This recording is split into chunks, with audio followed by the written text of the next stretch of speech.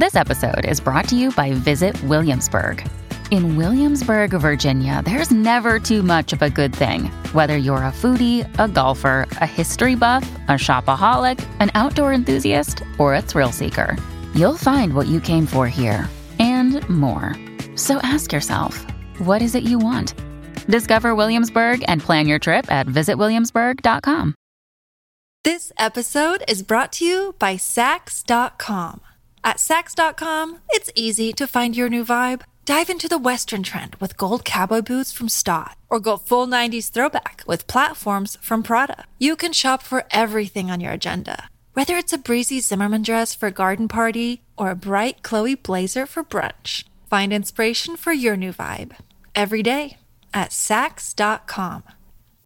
Mom deserves the best, and there's no better place to shop for Mother's Day than Whole Foods Market. They're your destination for unbeatable savings, from premium gifts to show-stopping flowers and irresistible desserts. Start by saving 33% with Prime on all body care and candles. Then get a 15-stem bunch of tulips for just $9.99 each with Prime. Round out Mom's menu with festive rosé, irresistible berry chantilly cake, and more special treats. Come celebrate Mother's Day at Whole Foods Market. Welcome to the New Books Network. Hello, everybody, and welcome back to New Books in Latino Studies, a podcast channel on the New Books Network. My name is Jonathan Cortez, the producer and host of today's episode, and today we'll be talking with Professor Nicole Guidotti-Hernández about her recently released book, Archiving Mexican Masculinities in Diaspora, published by Duke University Press in 2021. Dr. Nicole Guidotti-Hernández is currently a professor of English at Emory University.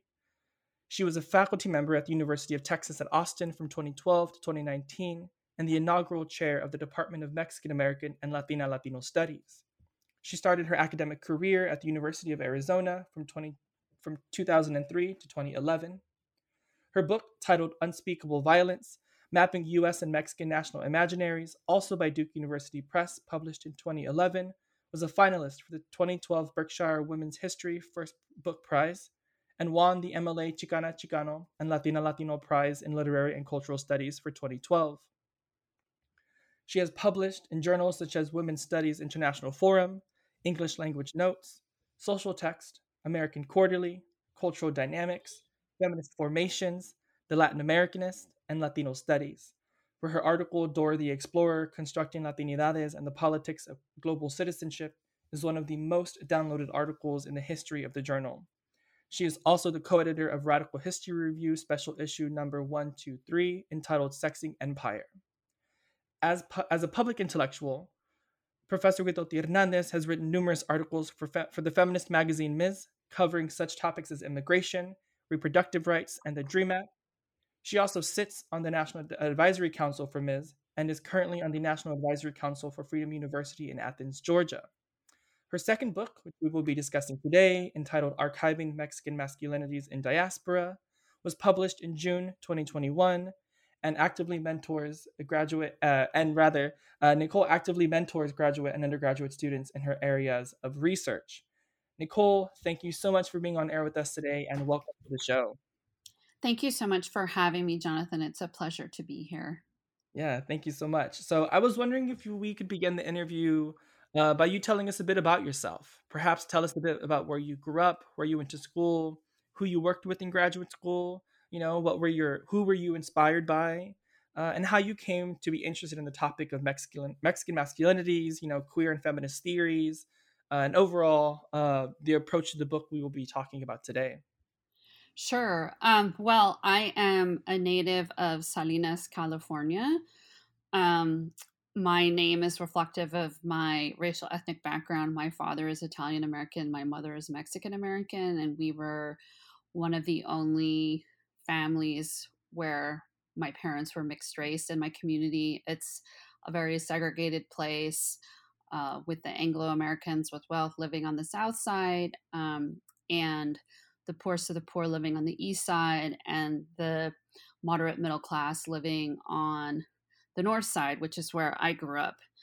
And it's an interesting place because at the time, the Fort Ord military base was still open, And so there were lots of Filipinos and African Americans that had historically been coming into the place, either through agricultural labor or through the military base. And so I grew up in a very multicultural part of a very segregated city, which is historically brown and white and continues to be. I'm a community college graduate, which a lot of people don't know. And so, like so many Latinx people, I did not have proper counseling and was not encouraged to think about going to college. And as a result, went to community college, which was great. My mentor was a Choctaw Seminole woman named Lucinda Mooney. And she is the one that encouraged me to pursue research as part of kind of my life trajectory. And I ended up going to UC Santa Cruz, where I studied literature, but in a very interdisciplinary kind of way. And so history was very much a part of that education. And strangely enough, I started off wanting to do Shakespeare because I loved Shakespeare's plays.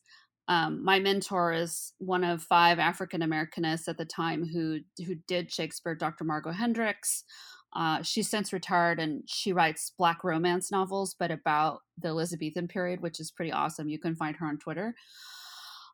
Yeah, it is very cool. But I had a very racist professor who questioned whether or not English was my first language, and English is my first language. I did not grow up in a bilingual household. We spoke English.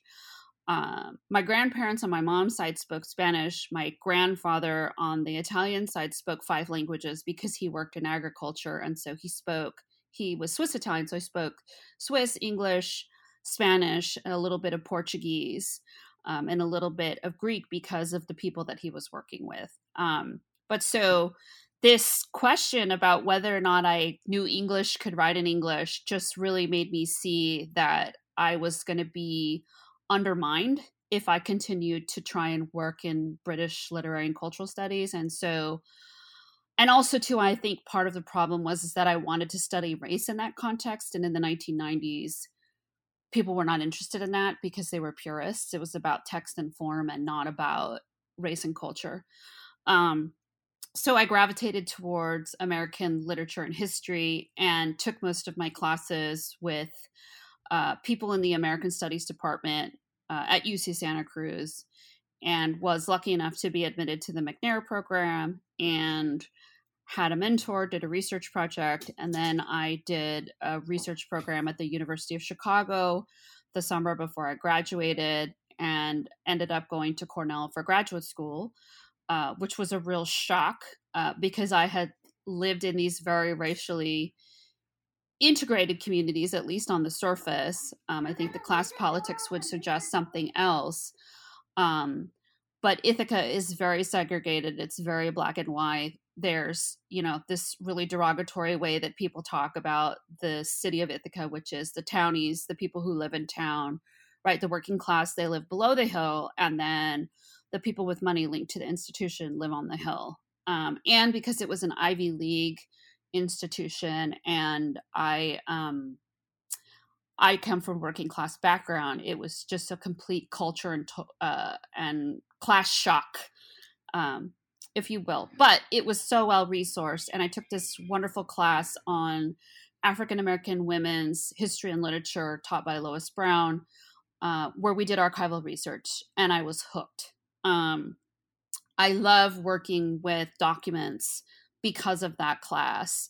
I even went to Boston as a graduate student to try and trace down some of the people that I was researching for her class. And once that happened, it just really inspired my intellectual trajectory. And, at Cornell, when I went, no one was doing Latinx studies. So I basically took all of my classes in Black studies, which has been a real advantage, I think, because it allows me to talk about racial formation across discipline. And then until Maria Cristina Garcia and Mary Pat Brady were hired in 2000, the Latino studies students, we were kind of DIY. We, you make do with what you have. And so we have these tremendous monetary resources, but not necessarily to people to work with. And so in that kind of environment, you really become a self-starter. And I think that has driven my work ethic ever since that moment. And then when Maria Cristina Garcia and Mary Pat Brady were hired, there was a really clear sense of direction about, locating myself within Latino studies. I was the first person to get a graduate certificate in Latino studies from Cornell when I graduated, which was really cool. And I think, it's important noting. And we also were hardcore activists for Latino studies. And we had a cross-racial coalition that pushed the institution to grow the program and hire faculty. And so, I credit that activism in that very isolated place with shaping my commitment to the field, and my commitment to my peers and my junior colleagues. I love that. I feel like I didn't know any of this about you, and it makes so much sense now. Under like having known you now for about 10 years. So I'm curious now about so in terms of archiving Mexican masculinities in diaspora, how does that early work, working with archives and Black studies classes, working with, other students in Latino studies at Cornell, did it at all impact how you looked at this book or in transitioning between your first and second book?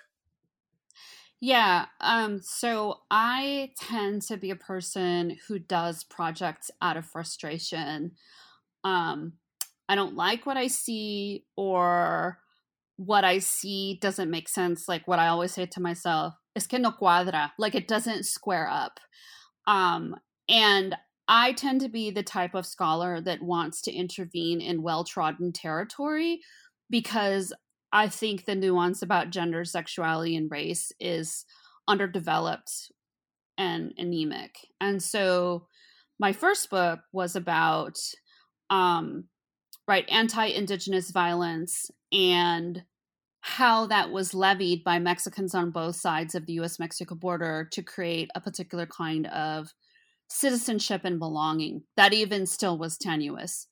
And I did that because I was really exhausted with the romance of mestizaje.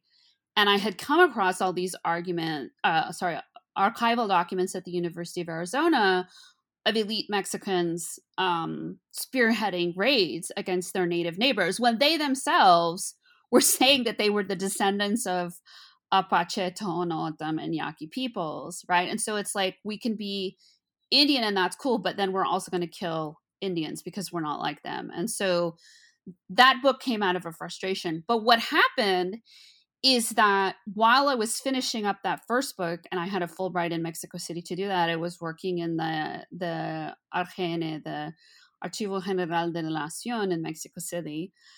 And I started seeing all these documents about the convergence of Yaqui sort of protesting of state intervention and their genocide by the Porfiriato, and the beginnings of the Flores Magons and the Partido Liberal Mexicano being surveilled, and how those kinds of surveillance overlapped really caught my attention. And then I started looking and thinking about, and I did this in the first book too, which is military documents and military correspondence are a highly masculinist and gendered discourse, but people just do military history and don't even think about gender. And one of the things that I learned from working in that archive and in the Secretaría de Relaciones Exteriores, right, which is basically the State Department for Mexico, is that we have to take into account gender because that is how states operate. And in that regard, I thought, okay, well, I can't write about this now in this first book because I don't want to short shrift the conversation about anti-Indigenous violence and mestizo state formation. So I want to do the second book on masculinity because all of the information about the Partido Liberal Mexicano and all of the information about the Bracero program is highly heteronormative and gender normative in the way that it talks about masculinity. And what we know about both of those sort of cohorts of Mexican migrants is that they were predominantly male. And especially in the case of the Bracero program, men were migrating by themselves. And we cannot escape the fact that the language of nationalism put forward by the PLM is highly homoerotic, highly emotive in the way that it calls for brotherhood. And we have an all-male living situation in communities where braceros are brought in together and women are not there, that also produces its own homosocial and homoerotic potential. And so my work has really been about trying to push back on normalized narratives and preconceived notions of things like mestizaje or masculinity, and how if we take a deep dive into the materials in the documents and pay close attention to concepts like family, desire, community formation, and sort of what's the word I'm looking for? Masculinity. Sorry, I should have been able to say that because that's what the whole book is about. We can then begin to understand how the context of migration allows Mexican nationals to change the way they practice gender and sexuality outside of Mexico. And also, too, the thing that inspired me to write the second half of the book about the Bracero program is that I grew up in the heart of the Bracero program, and I talk about this in the epilogue of the book, which is I knew nothing about the history until I went to Ithaca, New York, which is a disgrace, in my opinion. And so it just also felt like, just like with the first book, there's a social justice component about getting these stories out. Because homo-nationalism, homoeroticism, male compatriotship in diaspora is often also tinged with misogyny. And that's another part of what the second book tries to do, is talk about that those undercurrents, if you will, the underbelly, as I think I use the word in the intro of the book. Yeah. Thank you so much. That was, first of all, an amazing transition into the book. but I think so many, like, towards the end, you mentioned, you grew up in Salinas, didn't know much about the Bracero program. It wasn't until you went to Ithaca. And I loved that that especially the second, well, both parts of the book, but the second part of the book, especially about Salinas, wasn't just, a recovery history. It wasn't just a history of the Braceros in Salinas, but it was a really critical understanding of, understanding the emotive and affective lives of the Braceros through the Nadel photographs, and was really trying to uproot and shift how we look and how we understand the Bracero program. Because in the introduction, you say that you came in contact with the constructed archive, right? Whether it was constructed by Enrique in the case of PLM history, or by Nadel and the state in the case of the Bracero history, right?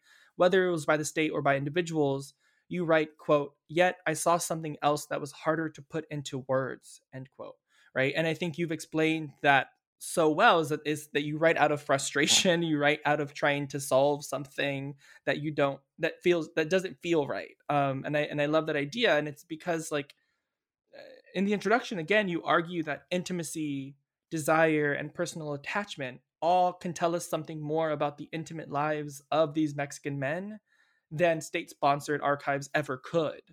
And I think that is such an important concept to take from the book, that we need deeper readings, we need deeper understandings, and we need to break apart sort of state-sponsored and curated and constructed ideas of masculinity and Mexican migration into the United States. So thank you for that. So now the question for me is, how did these two stories come into contact with each other, right? Like, what were you researching PLM first and then the Bracero program, or was it the question about masculinity that drove you to these two historical moments? Sure. So as I mentioned, I came across a lot of the material for the part on the PLM in finishing my first book, but I actually started writing the part on the Bracero program first, because I really needed the time to spend with the photographs. And, one of the things that I say in the intro, and thank you for so eloquently restating my idea of emotion and intimacy as historical processes, or rather history in the making, and that we have to consider people's intimate lives as part of how they become historical subjects and actors. And that's, for me, I think what was really disturbing about the Bracero photographs and the way that they've been historically talked about, which is their evidence of suffering, right? And then, but when we look at the actual construction of the archive, we learn that Evelyn Wolfden Adele actually wanted to sell a screenplay based on the photographs that her husband took, and sort of lionize her husband as a hero, a national hero, which, I think in some contexts he could be. But when I started looking at these Photoshop series of, 6 different shots of the same man posing over a lettuce box, which I talk about extensively, I believe in chapter 11, or 6 sequence shots of men laying in close proximity to each other in a bunkhouse, 6 or 7 shots of him eliciting smiles from young men in a culture where you're not taught to smile, 6 or 7 sequence shots in a shower where no one else is around. Those really raise questions for me. I think the fumigation pictures, the data processing centers, the bus trips from Mexicali and from Empalme, Sonora, into California, Arizona, and Texas, really important, right? Because they do show us the exploitation.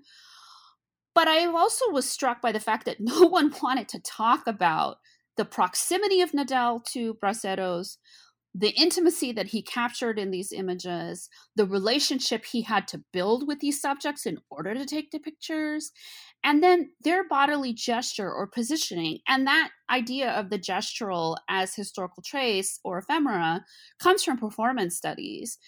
And so how can we read the body, the positioning of the body as trace, and then put that in conversation with the local public dialogue in the Salinas Valley about how braceros are being seen as social sexual subjects, as consumers, and also the way that they're being legislated against, through exclusion, through segregation in labor camps, through being seen as a vice population.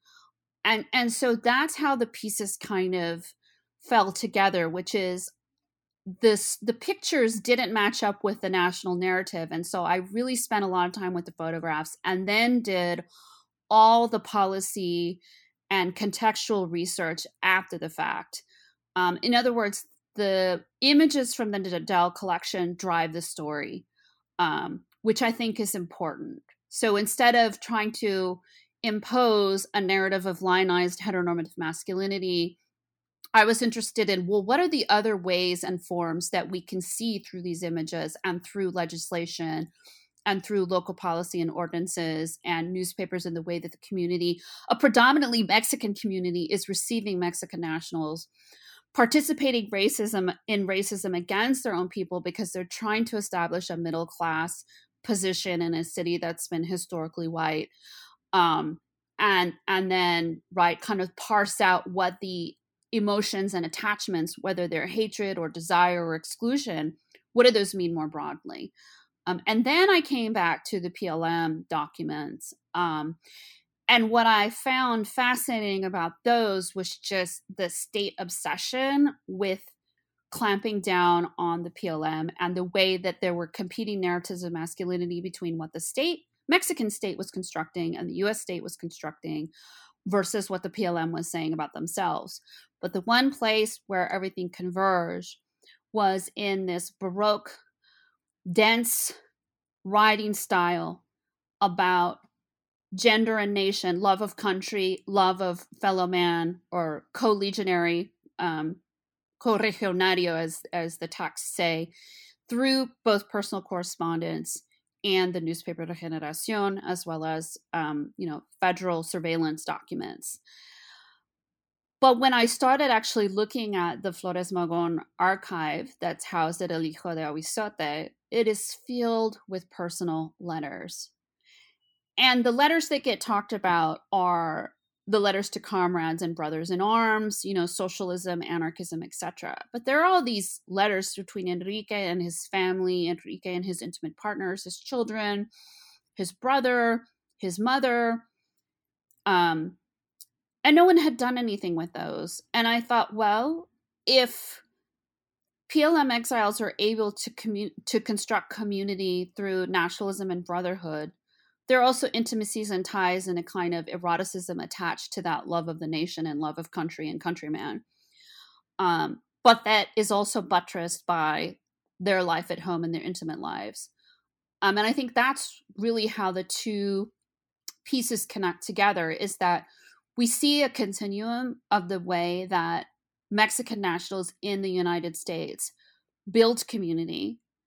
You know, the PLM members were able to integrate themselves into a predominantly Mexican immigrant population in Los Angeles in the teens and 20s, and also into the labor movement. And I think that helped facilitate their sense of belonging, but also the sense of alienation and incarceration that they experienced.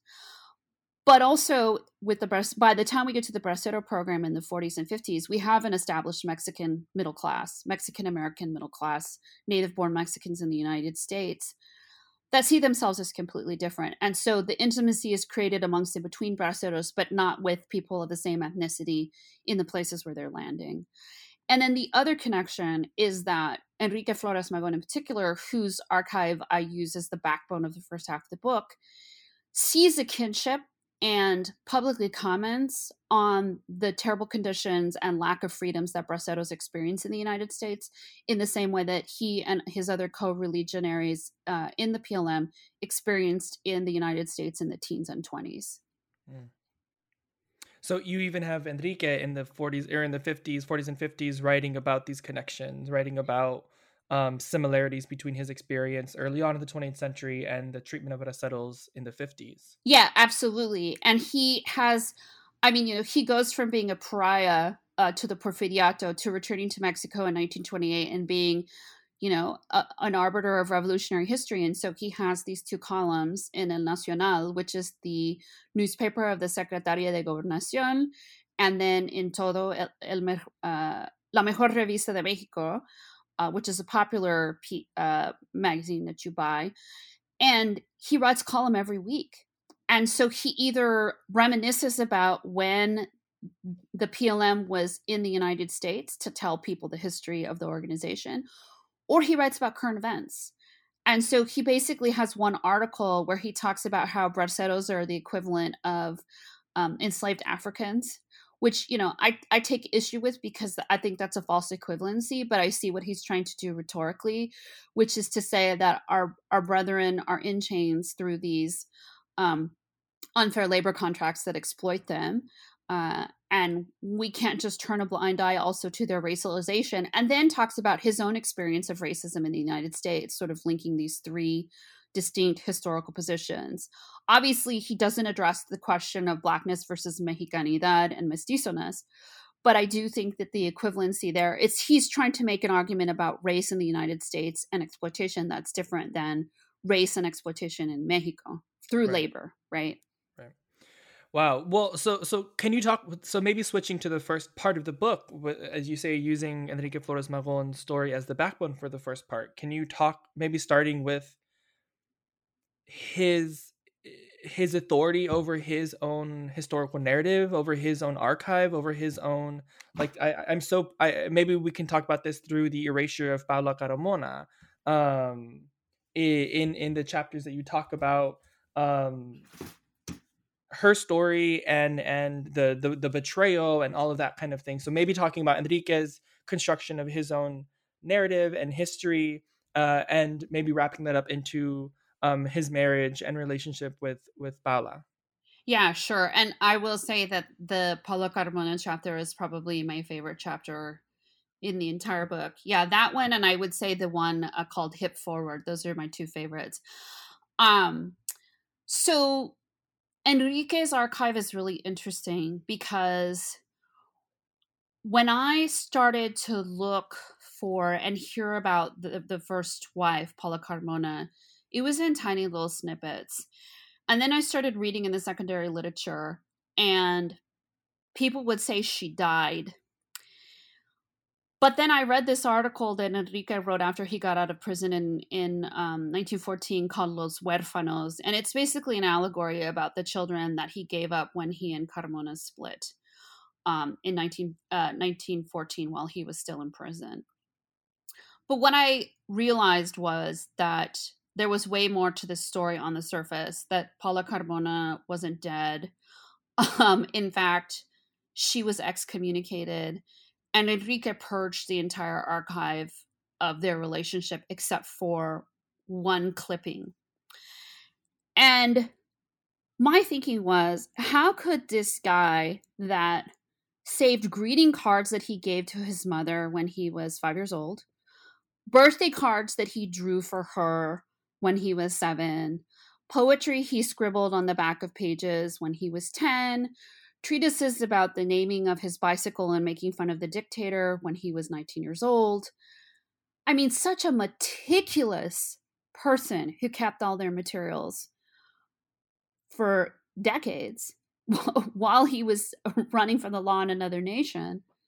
Why was there nothing about Paula Carmona? And it was because he destroyed it.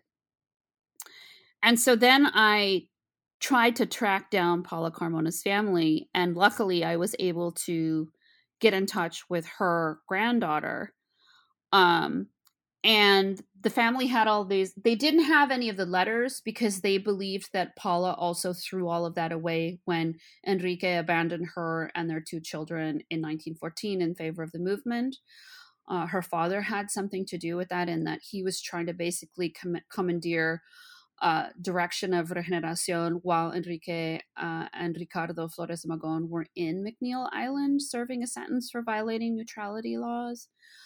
But what I was able to do with the Swearingen family collection, based on what Paula Carmona saved, is essentially construct a narrative of their relationship, and with all the information, and I would say misinformation, about who Paula Carmona really was and what she stood for and who her father was in the revolution movement. That was really indicative of how the PLM was perfectly fine with talking about women's equality, but they were completely uncomfortable with women that defied their role as patriarchs and leaders. And they were also completely uncomfortable with women who engaged in free love practices. And that, to me, all of that signaled that we're fine with equality until we're not fine with it, and that the way to get around that equality narrative is to talk about betrayal as and that betrayal is a form of misogyny in practice, right? A hatred of women. Yeah, because when that the attempted commandeering of Regeneración by Paula's father, in the aftermath, you talk about just a slate of really hate articles in Regeneración and other literature of really just saying they are no longer a part of the junta and they should be not trusted. And so 2 parts. Can you talk about the transition between, at one point Enrique is making these sketches of Paula and writing her letters, and you say, on page 52, you write, to show affection through sketches complicated the ways that masculine revolutionary diasporic subject formations and emotional attachments were tenuous at best. This expression of emotional vulnerability was in stark contrast to what the Flores Magón brothers projected through their insurgency activities. So you go from really doing a deep dive of Enrique's affection for Paula, and then to post-betrayal, there's a really stark rejection of her and her father, and even erasure of her in the history of PLM. How does that how do we make sense of that? Yeah, that's a great question, and a great narrative of what happens, because they're financially integral to the PLM struggle, because her father, Romulo, starts off as a distributor of the newspaper in El Paso, Texas in 1906. And when the junta moves, they move together. And when Enrique is in hiding in the Carmona home on San Fernando Street in Los Angeles, is when he makes these 2 sketches of Paula and dedicates them to her with, mi querida Paulita, my little Paula, right? Before they're married and then after they're married. And those sketches come on the heels of his participation or non-participation, because that's up for historical debate in the Las Palomas, Chihuahua invasion that the PLM was defeated in. And so my thinking was, how do you go from being all about, violence and guns and armed struggle and revolution to tenderness and intimacy and really wooing a young woman to be your life partner? And I actually don't think that those two things are unrelated. I think they're very related in that both are intensive expressions of emotion. They're just in different directions.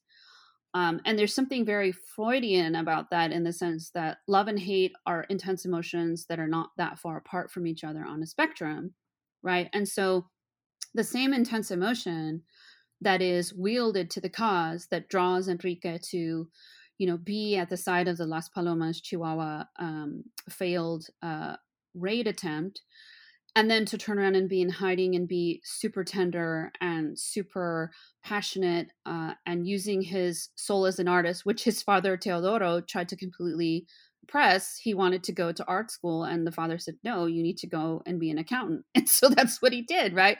So there's something about the freedom of being a political agitator that allows those intensive emotions to come forth. And that I would argue that the love that is expressed for country is identical in its intensity to the love of woman or partner.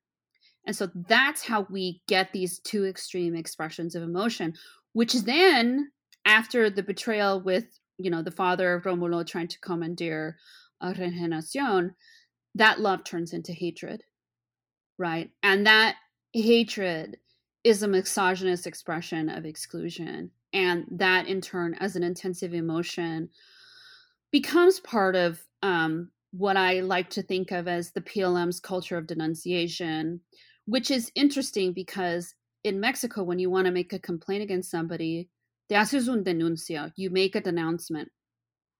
And this is a political form that really has a long cultural history. And so I'm writing a piece right now about Juana Gutierrez de Mendoza, who, when she left the PLM junta in 1906, they basically said she was a lesbian.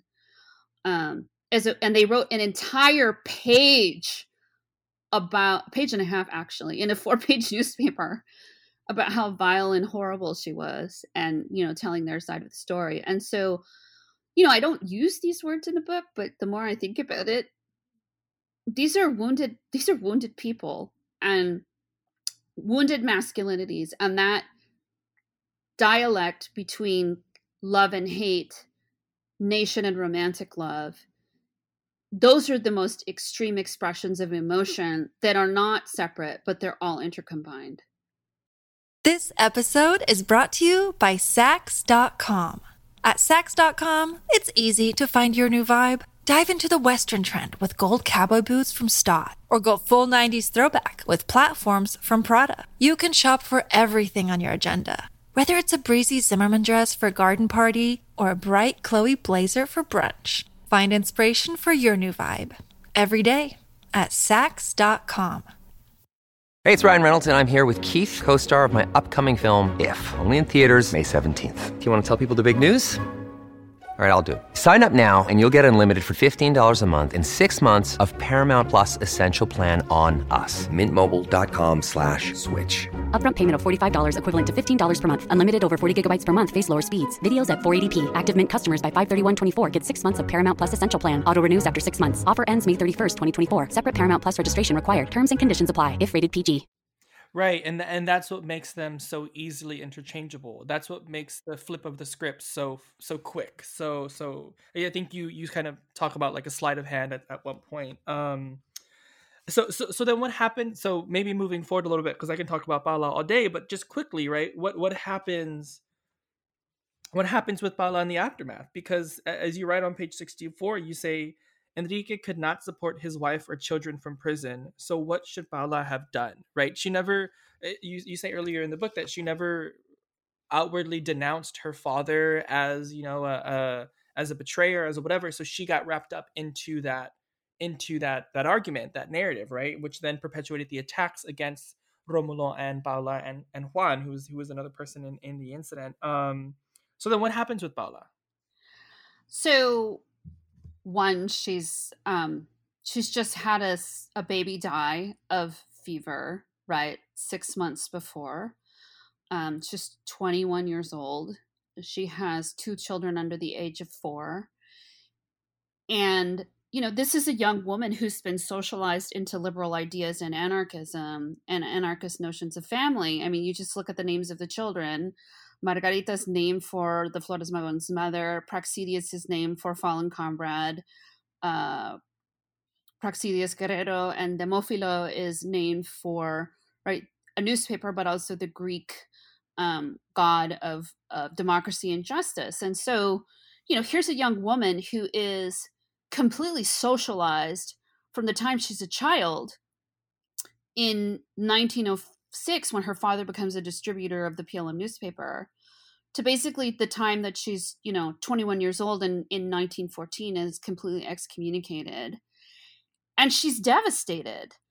Her granddaughter says that she refused to talk about what happened. But she kept the pictures, she kept the sketches, she kept the heart cut out. And so for Anita, her granddaughter, what she told me is she said, I would try and ask her about these things and she would remain silent, which to me indicated that she was still very wounded and deeply hurt by what happened. And so she did what any young woman would do, which is she relied on her parents, she got a job, and then she ended up marrying a Japanese national, which was against the law at the time when they got married.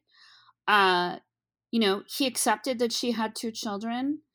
And then they proceeded to have 6 more children. And then her husband and the 6 children of half Japanese descent were interred during World War II. So she experiences another wave of loss, of being separated from her spouse and her children.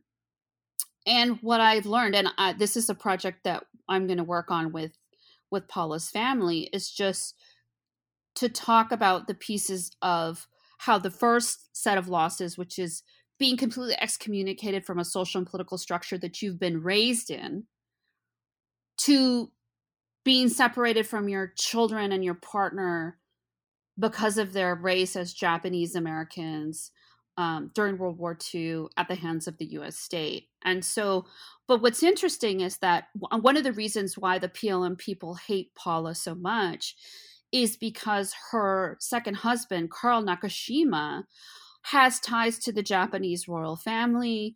He buys property in Long Beach with his fertilizer business, and they discover oil on the property. And so they become very wealthy.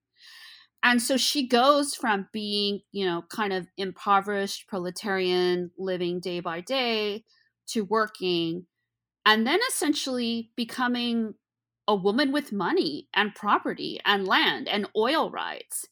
One of the favorite things I learned about her is, like, she was a really smart woman with numbers. She was also a very skilled photographer and read like crazy. She had a ledger that tracked the production of eggs of her hens. That is 10 years long. And so she was just a meticulous record keeper. She was a financial wizard. She kept her family together and maintained that property while her husband and her children were interred.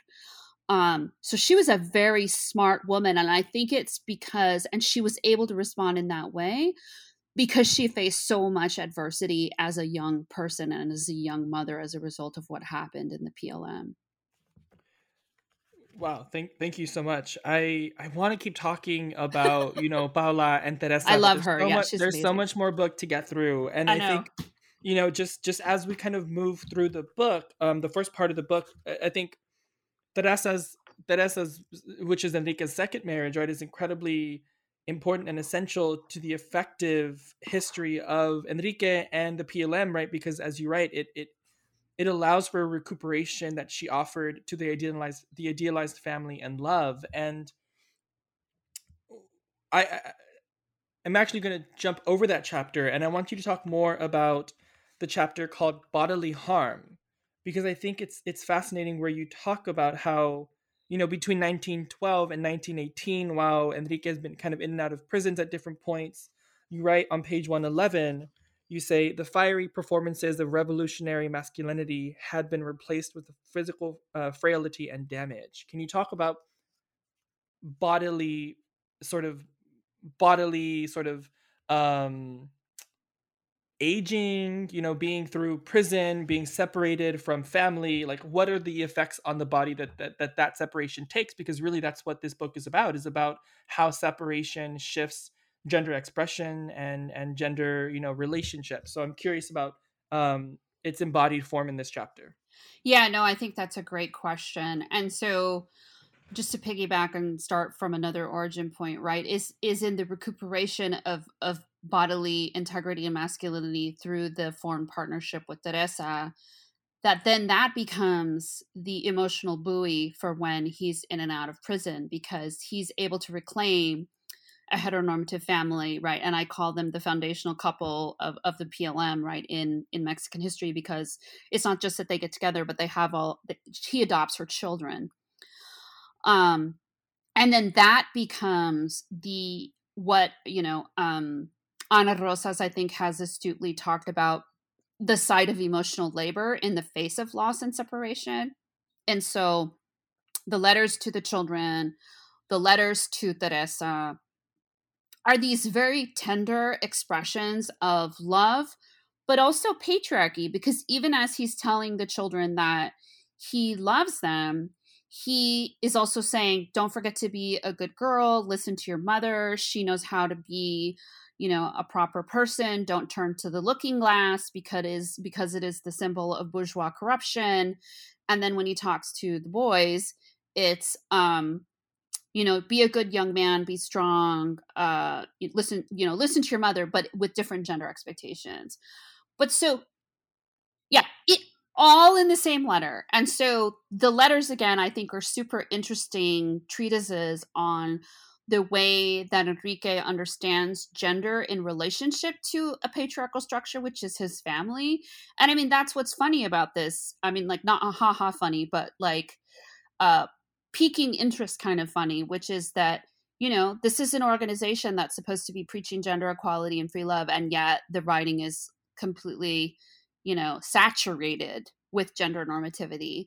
And so by the time we get to when Enrique is reflecting on his multiple incarcerations, he has arthritis, he has a stomach ulcer, he has missing teeth, he's lost 60 pounds, he's not strong, and he's physically strong, and he's reflecting on the gashes to his head, the scratches on his arm, the incisions from police billy clubs on his abdomen, the place where he was shot in the foot in Las Palomas, the pain in his teeth and how he can't eat nuts and berries that his family sends to him, how he can't dress in the dandy dapper style that he was so accustomed to before being in prison because he's an inmate.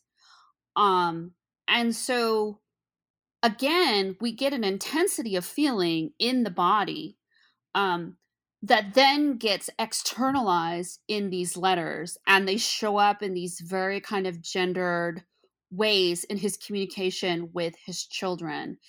And the other thing that I think is important to note is that before Enrique goes into prison in 1917, 1918, he and Teresa also have a spat about fidelity and domesticity and betrayal.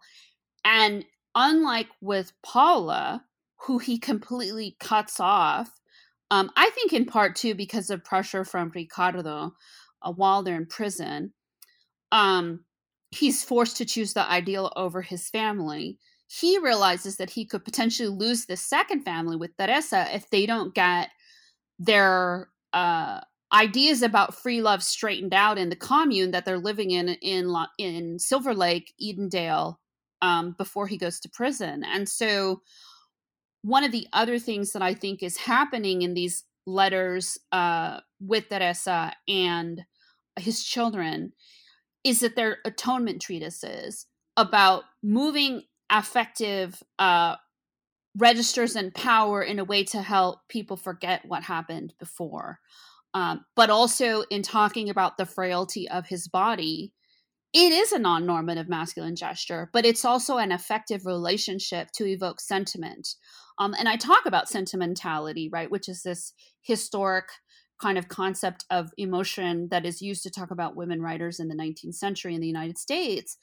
But this generation of Mexican writers are influenced by British Romantic poets, which is why their language is so Baroque and flowery. And so, in that respect, the bodily harm or the suffering that he experiences and narrates while he's incarcerated or while he's working at a nursery in La Puente, lifting trees, is very much in line with intensive emotion as well, and intensive emotion as an expression of intimacy and a way to affectively attach to people and create a sense of love and longing during separation.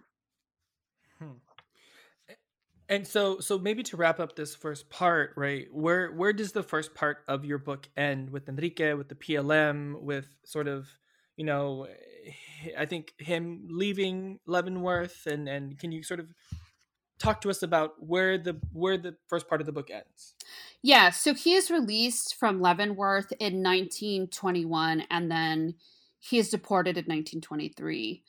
And I follow them back into Mexico for about 8 months after he is deported. And there are two reasons for that. One is the argument that is made by the PLM, consistently once they leave Mexico in 1903 is that they're going to be murdered. And because it has been 5 years since the official end of the Mexican Revolution, the nation is far more stable, and syndicalism or unionism has taken hold.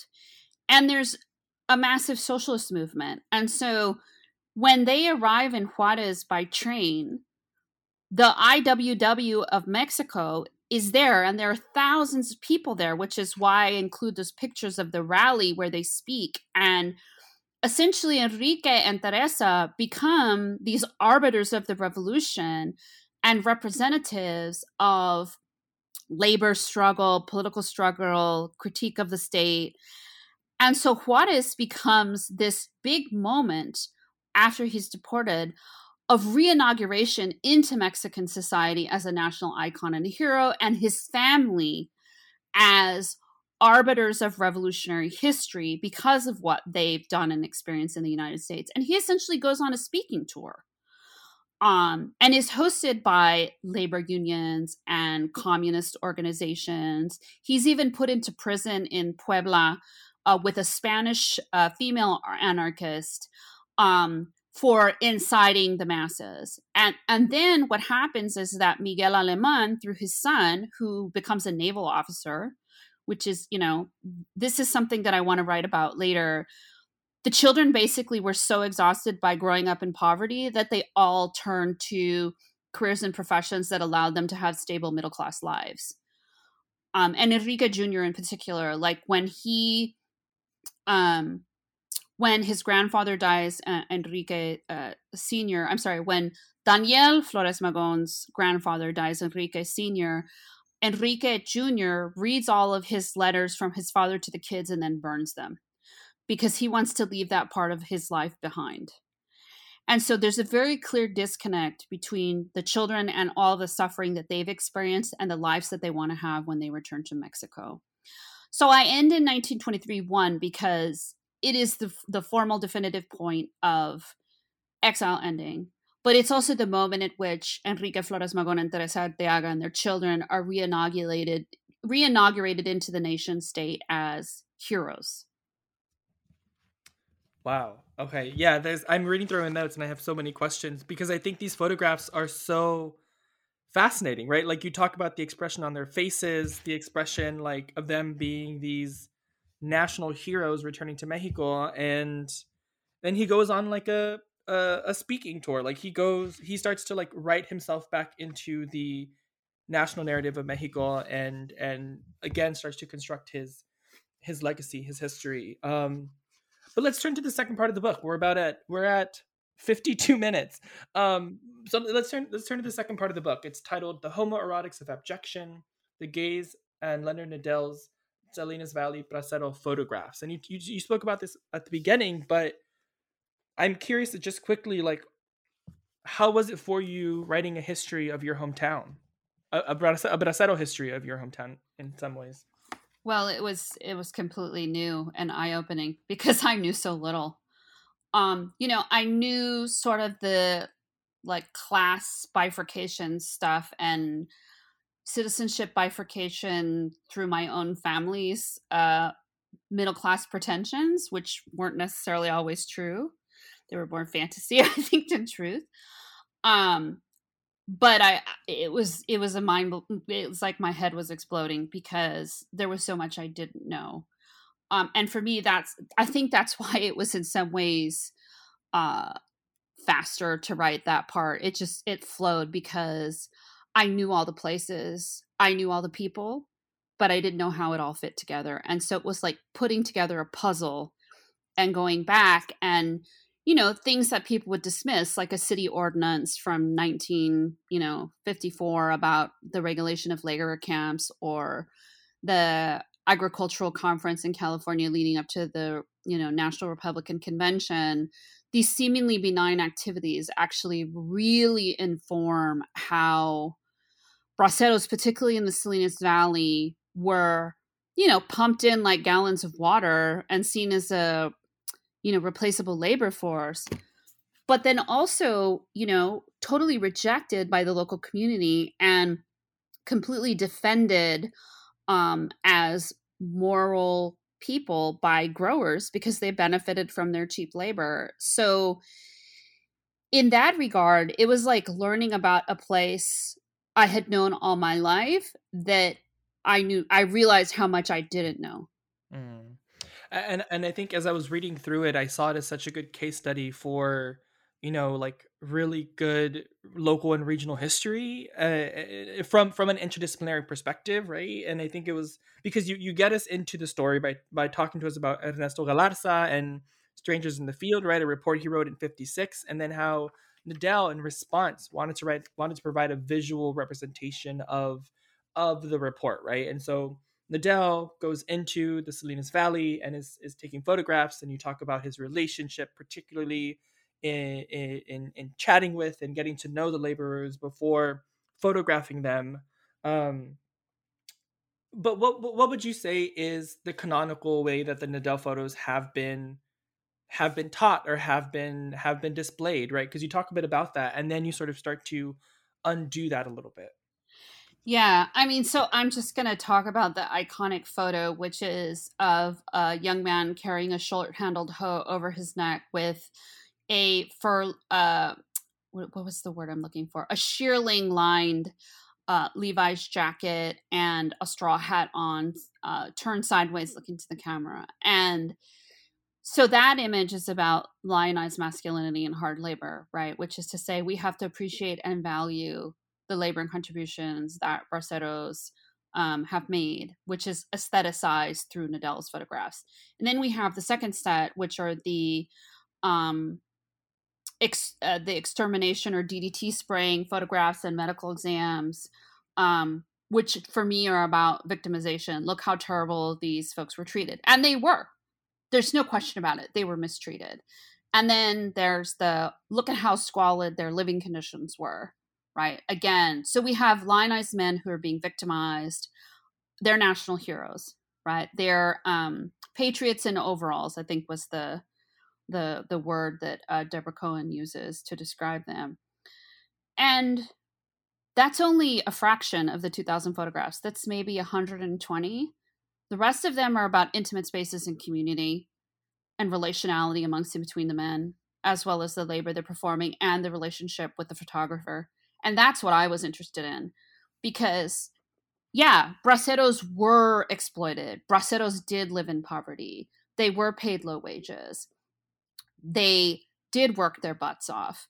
They were, able-bodied men with physical strength. But they also have a social life and they have an intimate life outside. And that's what I was interested in, because no one wants to talk about that. Yeah, so this is really jumping way ahead, but can you talk about um the moment where there are vendors who have come to the labor camp and they're kind of like they've popped the trunk and there are like laborers standing around them. There are a couple photos that you talk about, and it's in relation to, I think it's in the chapter wanting to be looked, right, and in relation to how the braceros took care of themselves in this very homosocial space. But why is that so important? Why is that the photograph of these vendors coming into the labor camp and the braceros hovering around them to smell the cologne or to try out the razors? What does that tell us about bracero history? Yeah. So one, it tells us that Anglo-American mobile vendors saw them as a market and saw them as consumers and saw them as a captive market, because folks only went into town once a week to buy, to hacer la compra. And if they went to folks out there, they knew they were going to make sales. And we also got a sense of desire for being a consumer, right? So we see braceros enacting their desires as consumers. We see them enacting their will to want to be desired, right? So this is a society in the Salinas Valley that is essentially wholesale rejecting them, and that the only sort of points of contact are either at dances with other working class women or when they go into town to shop or play pool one day a week. They still see themselves as wanting to be desired, wanting to be looked at. And if you look at those photos really closely, some of the folks are directly engaging the camera and some of the folks are directly engaging the consumer products, right? Smelling, touching, trying, etc. And we get a very clear sense of how braceros saw themselves, which is as empowered consumers, as sexual social subjects, and as people that imagine themselves as being worthy of self-care, which is completely counter to the narrative of victimization and exploitation, which shows us that, yeah, even people can be in the most horrible of socioeconomic conditions, but self-care comes in many forms and is an expression of preservation. It is an expression of desire, is expression for wanting to be desired, and I would say an expression of gender and sexuality, whether that relationship is with other men in the camp or women or trans women outside of the camp. Mm. And so speaking more about that, right, throughout the second part, I mean, really throughout the whole book, but throughout the second part, you talk specifically about how bracero migration to the United States and to the Salinas Valley really broke down gender roles, and implemented more, and really written in as a national policy, right, as the bracero policy is male-male sociality. So why is queer theory and a queer framework and a queer approach vital to further understanding the complexity of Mexican masculinities in diaspora? Yeah, that's a great question. One, I think the government figured out that after deporting the anarchists and early 20th century migrants escaping the revolution came to the U.S. with their families, right? And by the time the Depression rolls around and they start deporting Mexicans in 1934, they realize that if people have families here, they're going to be less likely to stay. So one of the conditions of the bracero program, right, is that men migrate on their own. And as a result of that, they unintentionally create a structure of homosociality, a policy, an immigration policy of homosociality. And what queer theory allows us to see is the flexibility of gender as a spectrum and the flexibility of sexuality as a spectrum. And queer theory highlights affect, which is threaded throughout the entire book, but particularly in the bracero chapters, because the affective expressions are captured in exchanges that the Nadel photographs record. So, somebody said to me, well, in a reader report, Enrique Flores Magón was never penetrated, so how you can use queer theory? Well, queer theory is not about, homosexual penetration. It's about gender and racial spectrums and affect at the center of analysis. And so I think that's why it's been so vital to my thinking, particularly for this project. So the chapter that you mentioned that is your favorite, the hip forward into domestic labor and other intimacies.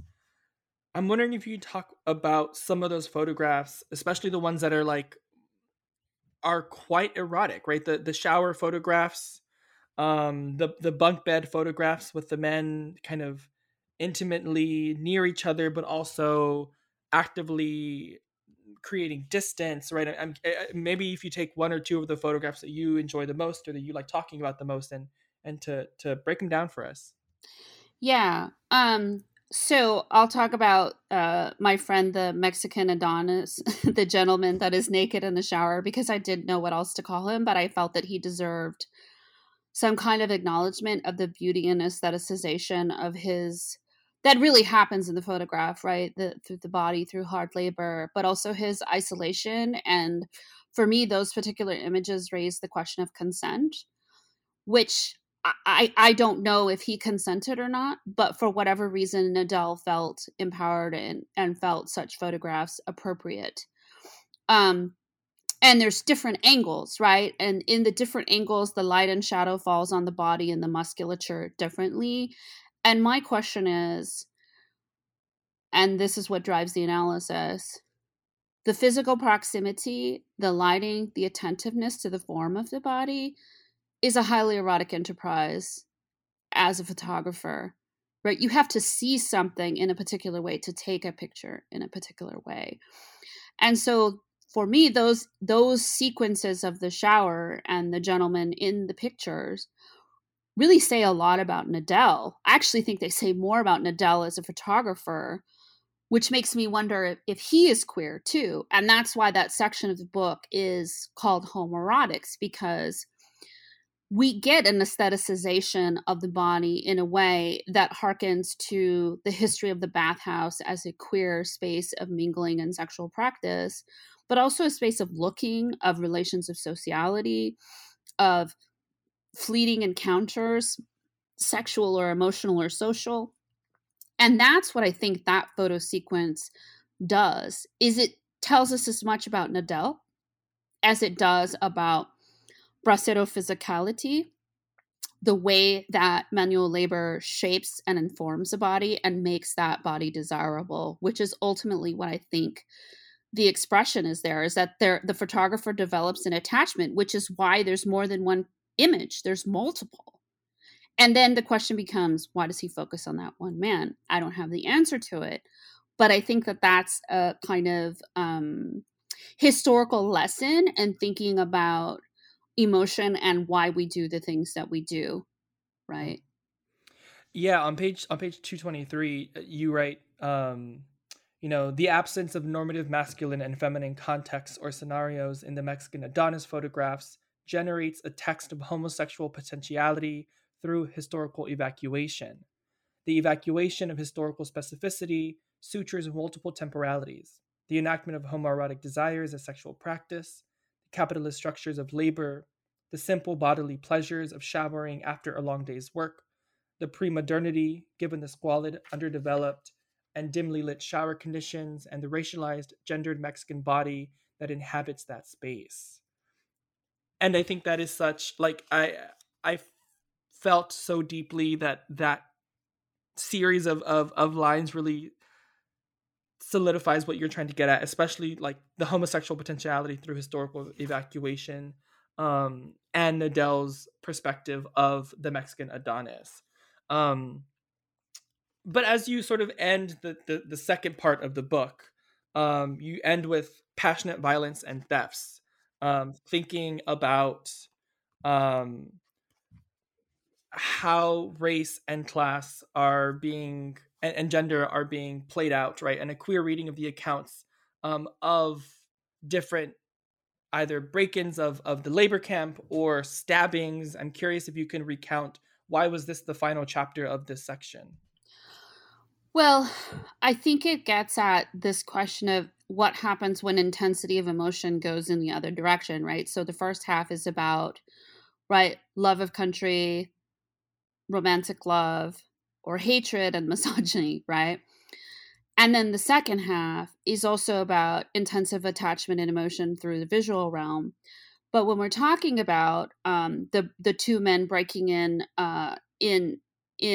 Monterey, which is, an upper class area on the peninsula adjacent to Salinas, or the stabbing of Jose in Watsonville, California, in the strawberry fields, we see that when people are limited by their conditions, whether it's through segregation and racism, manual labor, and also intensive homosocial relationships that could also potentially be homoerotic and homosexual, we get other expressions of intensity, and that other end of the spectrum is violence. And so I thought it would be unfair to just end the book talking about pleasures and attachments and homosexuality, because the flip side of pleasure is pain, and pain is expressed through violence. It's enacted through violence. And so I thought that we couldn't talk about sort of soft and fragile, expressive, emotive, embodied masculinities without also talking about the other extreme, which is expressing those similar kinds of intense emotions through violence. Yeah, I think it sums up so well the second part, because as you write on page 284, you say, right, from the images and the stories that have been told in the second part, we can trace the makings of shifting gender and sexual ideologies in diaspora instead of compulsive heteronormativity of state policy as represented in the scholarship and photographs, right? You argue that braceros really create an alternative modernity in spite of racial capitalist milieu, right? That has negated braceros' subjecthood. And at the very end, you say their return, right? The braceros' return of Nadel's gaze indicates that the bracero archive is one of self-cultivation, desire, and long-standing relationship that was interactive. And I think that is so important to think about. Think beyond popular, or rather common, narratives of braceros as suffering and as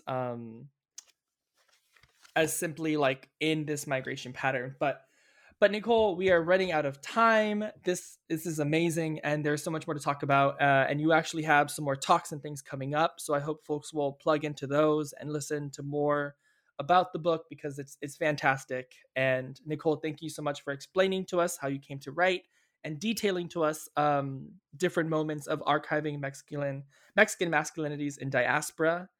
I have one more question, which is pretty common here on New Books Network, which is, what are you working on now? I'm working on a book about domestic violence, murder, and suicide in Latinx communities between 1880 and 1917. And the reason why I'm doing this is because historically my work has been about what happens when violence is enacted against minoritarian subjects by the state.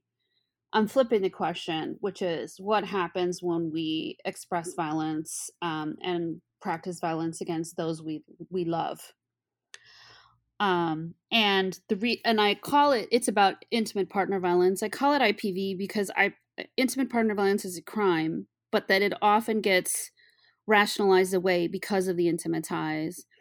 And so I have case studies from Cubans in New York, Puerto Ricans in Connecticut, Cubans in Florida, Mexican origin people in California, Texas, Arizona, Puerto Rican and Mexican folks in Chicago, as a way to illustrate these points. And I picked the 1880 to 1917 year because it's at the peak of the Industrial Revolution, heading into the economic crash of 1893 and then ending with World War I. In the middle, we have the Spanish-American War of 1898. We have the Mexican Revolution from 1910 to 1917.